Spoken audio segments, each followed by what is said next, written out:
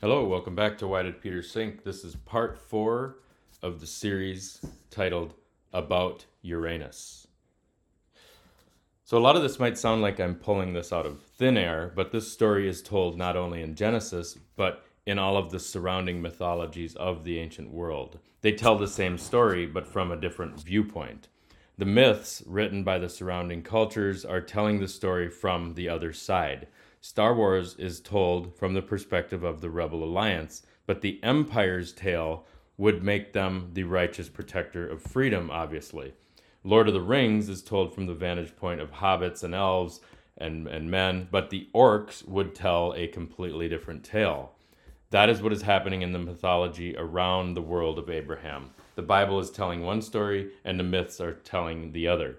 The mythologies have rejected the idea of one God and believe that the righteous state is this version of progress that they are living in. This is all over the place. In myth after myth, the heroes are the ones that kill off the primordial creators and gods. The initial gods, such as Uranus, Osiris, and Anu, are all killed off by their children as if this is just normal. That's the expected state of things. The slaying of the higher, older gods is told as a story of progress, in a sense. The Bible is a book making a very different argument. The book is telling us that the Most High God should still be the ruler of all, that there was no rebellion, or if it was like I said, like a mosquito, and he got slapped. The world all around Abraham is polytheistic and is thus turned away from the one God. So in the mythologies, it was not the devil that was kicked off the patio in heaven, it was the one God. The rebellion and overthrow of the original gods by a child god is where the disconnect happens. In Star Wars, we enter a world in the middle of history, which is a thing that happens in every epic story. You start in the middle. Luke Skywalker overthrows his father, Darth Vader, which is a play on Dark Father. And the Jedis are these ancient worshippers of a mysterious, certain, unknown thing called the Force, a power greater than any god or man, or any Jedi or Sith even. It's like that's beyond them. The Jedis are considered fools for following an ancient religion, and Luke has come to restore order through the power of the Force. The rebel alliance of Luke and the ragtag X-Wing fighters is the people who are set apart from the rest. That's what they are. They're rebels. The real rebellion is that of the Sith, who have overtaken the world, thinking they have deposed or overridden the Force. But guess what? Guess what, Darth? You can't depose, you can't overtake the Force. He's using it, but he's using it for the wrong reasons. So your reign is temporary because the real power is what will be restored through a savior. And so everybody's looking for a savior. The rescue mission is on its way. Luke destroys evil and restores the world, the universe to like a healthy state. There's power greater than the Sith or the Jedi or Luke or Obi-Wan Kenobi, and that's the Force. Star Wars has the elements of Abraham against the world, and it has the elements of the opposition like that of the pagan cultures around Abraham. And this is why it's a great story. These two things cannot coexist. The Alliance and the Empire cannot coexist, and they must war against each other. So the conflict happens naturally. In the surrounding cultures of Abraham, the Sumerian gods have slain the top god. It's done. That deed is done, and the Mesopotamian leaders believe that the rightly ordered world is many gods. So leaders who govern with solid explanations in place would be insane to shake up the game board. Even false gods need to have a good backstory, otherwise people will go insane. Abraham cannot play that game, though, because he knows it's not real. He's like the boy in The Emperor's New Clothes, where everyone is pretending the false gods matter, and Abraham can't stand it and must speak up and say, the emperor has no clothes. So Abraham's the one who shakes up the game board. You can blame him. But the rightly ordered world, according to the Bible, is one God, not these pretend ones. So these two positions cannot abide together peacefully unless one of the positions is abandoned. There are irreconcilable differences between these worldviews, as what grows from these foundations is two radically different ways of life and understanding of the world we live in. One thing you can see for sure, however, through both worldviews is that human beings are incurably religious. We just are. And we are today as much as we were then, even though we may not have shrines to idols and things. But we do. Again, for another episode. But the reason why we can't see the big picture is because we've been living in Christendom for so long that we have forgotten the tales of the other cultures that surrounded Abraham. When I say we, I mean like living in America or the West, as we call it. We don't even know what it means to not live in a sort of Christianized society, or at least one based on Christian ideas. In fact, our equality and social justice motives spring directly from Christian ideas, not from mythological systems.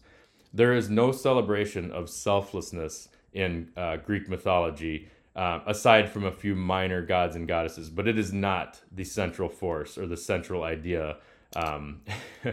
There is an idea of sacrifice and ascendancy and victory, but not of humility, and especially not humility without some kind of reward. So in mythology, dogs don't do tricks unless they get the treat. We have the script so close to our noses today that we can't even read it. We think a lot of the things that we just take for granted have always been here, but they haven't. We know the lines by heart, so we can fudge it, and maybe we get some details wrong, but the widely accepted dogmas around love and human dignity and charity did not come from Uranus. They did not come from that world. Peace and love most definitely did not come from a world governed by Zeus. Zeus was like Jeffrey Epstein in terms of showing us how to live. The mythological systems show no respect for the weak or the frail or the poor. They celebrated power, not gentleness. They wanted to win, not surrender. The mythological gods were prayed to like NFL coaches who were to provide a game plan to bring victory. They represented strength, not peace and love, not servitude, not going into servant mode. Peace, that was for suckers. Like Zeus, are you kidding me? Like, no, he went to win. There wasn't anything like that. The chosen people were thus chosen, as I've said, by their choice, but it's important to keep in mind that the chosen people, that does not mean that they were themselves God, or that Jesus was an equivalent of the chosen people. They were keepers of the flame. The chosen people were these keepers of the flame. To keep a flame alive requires like guardianship.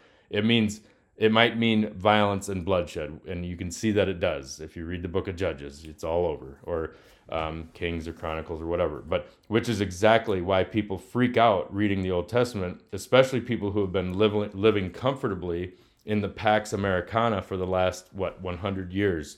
We just have no idea what it means to really have to fight for what we have. We have no idea how hard it is to keep a candle lit amid a storm.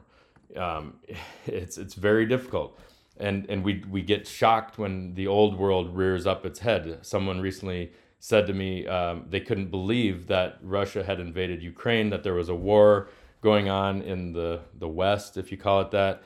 And I said, you're surprised by that? And they said they were surprised. And I said, I was not surprised at all. I think we've been living through this huge era of peace, which is not the norm. And unfortunately, now we have much more deadly weapons. So everything we always think is great progress, technology in this, of course, it always goes back into building better weapons. So I'm not surprised that there's a war.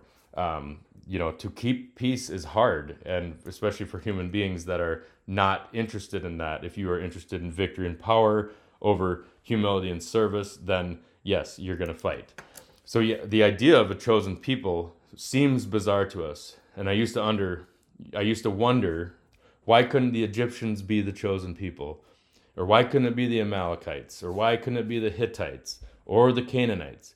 But that's the whole point. The other people living in that time could not be the chosen people of the one God, because the other people have already thrown that idea away long ago in a galaxy far away. The other peoples are telling the story of Darth Vader, who is like Zeus. They have not chosen one creator god like the Force. They have chosen these sub-gods. They want power, wealth, pleasure, all of those things. They're not trying to just be humble before the creator god. So since there's only one group of people that worship the one true God, this is the nation of Israel, the description of them as choosing each other makes total sense. This is another one of these revelations that felt like a club over my head. Rather than looking at this question through my 21st century eyes, you have to look at this story from their perspective, just as you have to look at the Greek heroes through Greek eyes. The story of Abraham was written around 1500 BC, and Abraham lived, we think, around 1800 or 1600 BC. But by choosing to believe in one God, he took a direct step against the grain. He started swimming upstream. Whatever metaphor you like, that is what happened. And so the covenant between his people and the one God becomes plain to see. He will not leave God, even if the whole world hates him. God will not leave Abraham, even if the whole world rejects God. So they have each other. They are alone, but they are together. God uses the people, and they lean back on God like Forrest Gump and Bubba in the rain in the Vietnam mud. And here's what Bubba said to Forrest, and this is a good metaphor, example for what the one God and the chosen people are doing. Bubba says to Forrest, "I'm going to lean up against you. You just lean right back against me. This way, we don't have to sleep with our heads in the mud. You know why we a good partnership, Forrest? Because we be watching out for one another like brothers and stuff." So God and Abraham's people are Forrest and Bubba. They're like brothers and stuff, suffering the slings and arrows of the universe and the world. Except in this case, it's more like the father and his children, or the shepherd and his sheep. So it's not quite like brothers and stuff, but you get the idea. The Egyptians and the Hittites and the Canaanites, all these ites of the old world, they cannot be the chosen people of the one God because they have abandoned the one true God, the Most High God, the God that we think of as this monotheistic God. And how do I know this? Well, assuming I'm not crazy, as I'm sure some family and friends have assumed by now, this wasn't some kind of private revelation that I had, where I'm pretending that something woke me and spoke to me in the night like young Samuel in the Bible. No, I'm not having some kind of experience to realize this, aside from just reading the Bible and the mythology. This is all public domain material.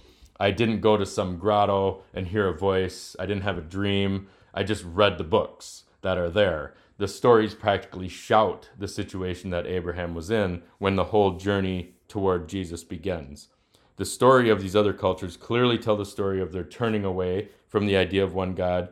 The myths of Egypt and Greece literally tell the story of how the original deity was overthrown by sub-gods, and the monotheistic God of old was removed from power. And if you believe that the stories were written to reflect the culture, then that is what the writers are telling us. There are no accidents in Hollywood. That's a saying.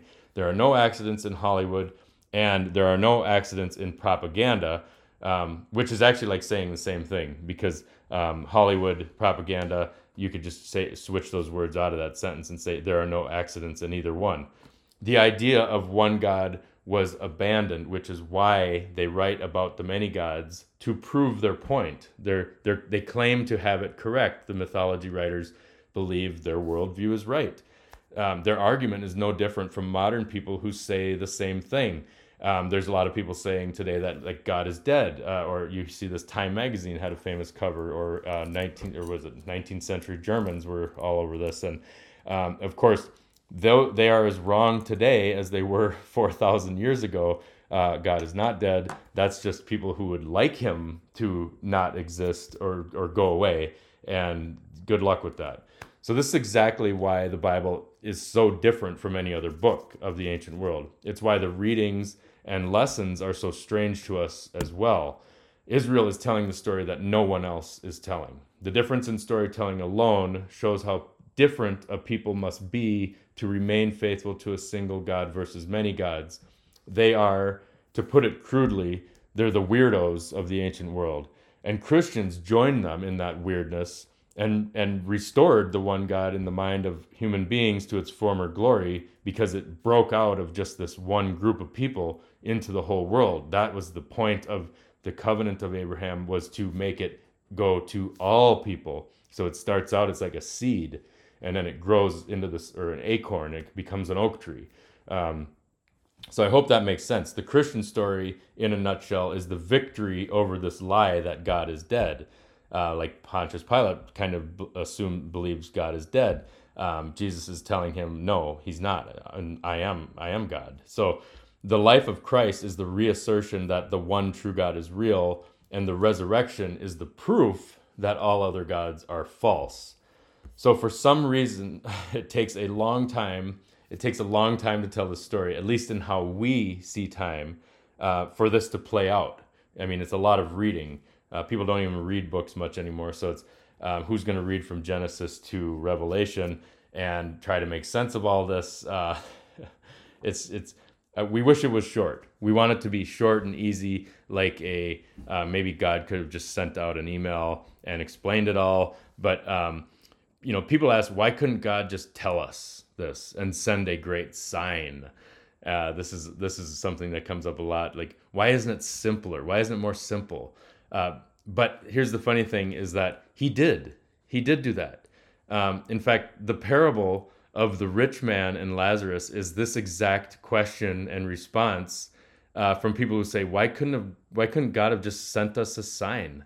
And so that parable of the rich man and Lazarus, I could talk about for hours probably, but the point here is that Jesus says that the signs have been sent. They were sent. They have been sent repeatedly, and they were ignored. So what good is another sign going to do? In fact, that's why Jesus is here, because we ignore all the prior signs. So what sign was going to get the message across? Those who choose not to believe will choose not to believe whether there is a sign or not. So when you are turned inward, or to say turned away from God, you cannot believe, because you refuse to ask for faith. When you are spiritually blind, you wouldn't even see a flashing billboard advertising free beer with your name on it and a humongous arrow blinking. And so the rich man in hell in the parable, he's down in hell. He didn't make any changes in his life. And then he asks, why wasn't there a sign? And interestingly enough, the speaker from heaven in this parable is none other than Abraham himself, which is just so perfect. This parable just blows my mind literally and spiritually, because Abraham tells the rich man in hell that he ignored all the signs, and that if they will not listen to Moses and the prophets, then neither will they be persuaded if someone should rise from the dead. The parable itself is alluding to the resurrection of Jesus. Of course, it's also, there's just a lot going on in this. The parable surprises in so many ways that it could probably be a future episode all of its own. So I'm not going to go too far into it.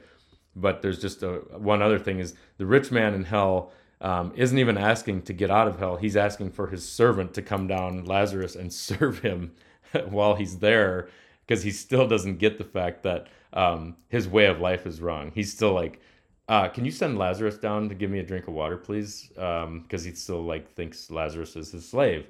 Of course, Lazarus is going to heaven. So it's anyway, a lot going on there. It's kind of like The Great Divorce in a way by C.S. Lewis, where people choose to stay in hell, and that's what the rich man does. But he said the best part of the parable is that, why wasn't there a sign? And it's like, well, there was about 1,000 of them. You just weren't looking. And that's what we do. We don't look for them. We have to change our ways and look for them. So one thing to keep in mind is that through all of this turning away by people like the rich man or whoever, that God doesn't lose any power or glory because we turn away. He's no less because people just didn't give him the glory and honor. No, it's the people that have become fooled into trading the ultimate being, God, for the entertainment of a false object or a fallen spirit that's taken over them. Those people turned away. They're if in the old world they'd be praying to these dolls and dummies, and expecting miracles or statues, whatever. I'm sorry to say that I have prayed for free throws to be made in basketball games. So I'm guilty of these things myself. And I even sent my prayer to the one God, so I'm thinking, God, please let this player make this free throw. And in reality, I was praying for a basketball God to exist. And I fell for the most classic error in worship, which is to ask for something other than God's will to be done. So you have to pray for God's will, not my will. That's how you pray. And I'm not sure a lot of people know that. I guess I'm not sure I knew it, but in fact, if I pray for anything other than God's will to be done, then I need to go back and study the Lord's Prayer, because I've clearly forgotten that it doesn't mention anything about getting what I want, especially a free throw to be made. And really, why on earth would my prayer be for an orange ball to go through a metal ring? We've lost our minds when that's the type of prayer that comes from our heart, because that is the entry point for false gods to insinuate themselves into our lives. That is where they get a hold of you as soon as you think that's how it works. The density of Genesis is really profound. And in chapters 1 through 11, it's so thick that that's why everybody reads that repeatedly and argue about it. Genesis was written about 1500 BC, it's thought. And that seems like long ago, but 3,500 years ago is not that deep into human oral history. And in God's time, that would be a blink. I mean, even in scientific terms of how old the universe is or the earth, you're talking billions of years. And they always say if you had a 24-hour clock and you played that clock for all of history up until this point, the last milliseconds would be us. So that's something to think about, is that the amount of time we're looking at here, saying Genesis was written 3,500 years ago, that is like a blink to God, or to the one true God, because if he's the creator, that time to him may be very little or nothing, or we don't know how time, I don't know. I'm not going to go there. It's too much for me. The ideas in Genesis, however, what my point here is that the ideas that are in the book of Genesis did not suddenly spring into being in 1500 BC when it was written down. It's not like some ancient Shakespeare just happened to come up with all these stories. These were oral traditions of people long before the sacred writer took up a pen. So they were just written down on paper. There was technology to do that. There was you had to get language. You had to get the ability to write, something to write with, something to write on, somehow a way to preserve that. So of course it was being preserved for much longer than that before it was written. So from the beginning of the story of Genesis, in the first sentence, the reason the Israelites are so different is because they reject the idea of a heavenly rebellion that succeeded. And from that first line, the opening line, they refuse to adopt, once you get to Abraham, they refuse to adopt a worldview that conflicts with this truth. So the hard thing about truth is that only one argument can be true, as there is really no such thing as my truth and your truth, as we like to say today. So either there is one creator God of the universe, or there is not. Either there is one God, no God, or many gods. And only one of those can be true. And you have to choose. You have to choose. And you do choose, even if you say you don't. So if you choose many gods, then either Zeus or something like him sits on Mount Olympus, or he doesn't. So if you've chosen this idea of these mythological systems, then you have to choose between that. We actually have subtle gods today, but let's say you choose the old system. Let's just stick with that. So if you say you have to decide, did Zeus sit on Mount Olympus or not? And you'd say yes or no. So maybe you say yes. Then you could drive a few hours away and you have to ask the same question. Did Marduk exist? Did Osiris exist? You can go to Egypt. You can go to the Norse gods. You have to do this with all these gods because there's so many of them. So you start to say, well, yes, okay, I believe in Zeus, but I don't believe in this one, and I don't believe in that one. So, it gets really repetitive. You'd have to do this a lot. You'd have to go and ask these same questions for every culture in the world. You'd have to come to Native American tribes, Hawaiian, all of those places, because they have their own mythologies. And that's why it's so easy to, honestly, to throw all of these gods out of mythology. And then what people will do then is declare all gods to be fake. So the argument that atheists and agnostic use today is, I just believe in one less God than you do. Because the modern non-believer, some of them, especially, like, it's more, I think, new atheists or agnostics, they've fully rejected the idea that there are many gods. That's what everyone knows. The mythology is made up, and so have I. I mean, I have as well. Of course, we're in total agreement. Some people think they have rejected the many God world, but if they're into astrology or divination or that kind of thing, then they really haven't rejected this idea. If they actually believe in astrology or some of these other New Age religions, then you're still in this the many gods world. So if you believe in crystals or like Reiki or your witches, then you believe in gods, lowercase g. So you have chosen, and what you've chosen is not the one God of Christianity and Judaism. So, but for those who reject the idea of gods altogether, that's for like straight up materialist people who don't believe in any of that. They should pause and ask themselves about the one God first, because this is different than the many gods. So either same question goes, either one God exists or does not exist. And the question is not about Zeus or the flying spaghetti monster that occupy this world and universe. The question of whether there is one God is about what existed before everything and created everything, before the chaos, before the empty space. And this is where we tend to argue today, I think. And you can argue forever if you like on this question, but only one answer can be true, obviously, which makes it a very high stakes game of roulette for those who put their chips into play. And we all have to play this game whether we like it or not. And no matter how long we stand in the shadows trying to bide our time or hide in the corner, the chips must be played. So the choice here is whether you believe that we are nothing but material, pure chemistry and physics, or if there is the possibility of a soul.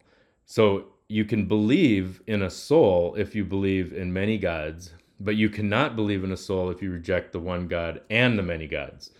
If you choose that there are neither the many gods nor the one God, you don't get to have a soul. You can't have the cake and also eat it. So if you believe in a soul, you have chosen one God or many gods. So you have to walk through these questions and consider these things. We can't wish the questions away because they raise the deepest concerns of our lives, which is to extract meaning and purpose. Is all we got is our measly senses. We have the days of our lives, the experiences, our education, and most importantly, our hearts. These are high stakes questions, so naturally we don't want to bet too brashly or recklessly. People try to hedge their bets on this, but you can't hedge your bets. You can't play partially because your life here and hereafter is what's at stake on the table. So that's why this game rouses anger and strong feelings, because we know that choosing incorrectly can lead to a disaster. And if I'm wrong, my whole world and what I hold to be most meaningful falls to pieces. Essentially, if I'm wrong, I'm a fool. And that's what St. Paul says. He says, I'm the most pitiable of all people if my faith is in vain, if Jesus didn't rise. But anyway, the choice of choosing the one God requires leaning into the void and looking at the mystery and opting to allow for the mystery. The reason faith is so hard to ask for is because it requires giving up control and knowledge. You can't achieve faith. You can't Google it. You can't order it. You can't even work for it, like money or fitness. You have to ask for it. And who likes to ask for anything today? Who wants to be weak or needy or vulnerable or exposed? That's where the bet must be placed. And it's like on a razor blade where your choice cannot be split. It must go one way or the other. And if you are down to the decision of whether to have faith or not have faith, you have to choose God or yourself, because if there's no God, then the only person who can save you is yourself. And if there's no God, then the only person who can give your life meaning is yourself. And that is exhausting. That is exhausting. I don't know if you've felt it for non-believers, but having spent years like that, always searching, trying to find the meaning, trying to explain this, reading this, looking for that, it's exhausting to try to get achievements and understanding so that everything makes sense. So it's a very big bet to place, but you have to place it before you die, because your chips will go back to the house if you don't play, and that the house falls back into the like non-believer mode. So if you answer no to the question of the one true God, then you can stop playing now. The rest of the quiz doesn't apply. You can proceed over to the bar and buffet area, and the it's a casino, so it never closes. You can go wild, go eat all you want and get drunk, have fun. Okay. For the rest of you, if you answer yes to the idea of one God, you have to play further. So you're not done. You're not done after the question of God. There's another decision tree that must be traversed. If you bet that there is one true God, then you have to consider a follow-up question, which is every bit as high stakes as the one before it was. The next question is this: did Jesus rise from the dead? You could ask a slightly different one. You could ask, was God incarnated as a human, and did he live among us? That would be another question. But I think the better question that gets to the heart of the matter real fast is the one about the resurrection, because this is where we waffle. This is where we are sort of not sure today, and I think it's is where we make the choice of whether Jesus was a teacher or whether he was God. There's no better place to ponder or loiter than at the tomb itself, because this is like where the light switch is that you either turn it on or off. And if you turn it off, if you bet against the resurrection, then Jesus was a teacher. He becomes an ordinary man.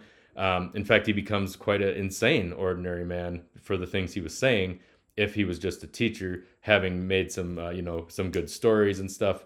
But he's crazy if that's the case, because if he's an ordinary man and saying he's God, then that's the height of insanity. But so if you say no to the resurrection, you can also proceed to the bar and the buffet as well. And here's some coupons. Go have fun. You can just live as you want, because you can do what you like. Anyway, so either the resurrection is real or it was made up, and only one of those two things can be true. There is no my truth for this, because the roulette wheel either stops on black or red, and the wheel stops, and your bet cannot be changed once the wheel comes to a halt. And by that, of course, is what I'm talking about when you draw your last breath. I think the better metaphor here is the light switch about the resurrection is on or off, because this choice puts either Jesus to sleep or brings him to life. So again, St. Paul states the risk of this predicament very openly and plainly. All is at stake for Paul in his bet. Paul's life, his death, the meaning of his life, his hope, his faith. Everything sits on the table with this question. And he says if he's chosen this strange and seemingly restrictive way of life, when he could be gorging at the bar and the buffet with those who bet on no, then he says that he is a fool to be pitied. And that's exactly right. Here's from Corinthians chapter 15. He says, if Christ has not been raised, your faith is in vain. You are still in your sins. And if for this life only we have hoped in Christ, we are the most pitiable people of all. So if you bet that the resurrection is false, then you can ignore the commandments. If the resurrection is false, the parables are just forgettable fables. And you can get all of the ethical stuff from other writers. If the resurrection is false, then you probably will want self-help books, not Jesus. And that's what I think people do. That's why self-help books are so popular. But if you accept the resurrection, then the commandments are required. The parables then become instructions for living. Every word Jesus said then explains the universe. So if that light switch is flipped on, then you cannot go to the bar.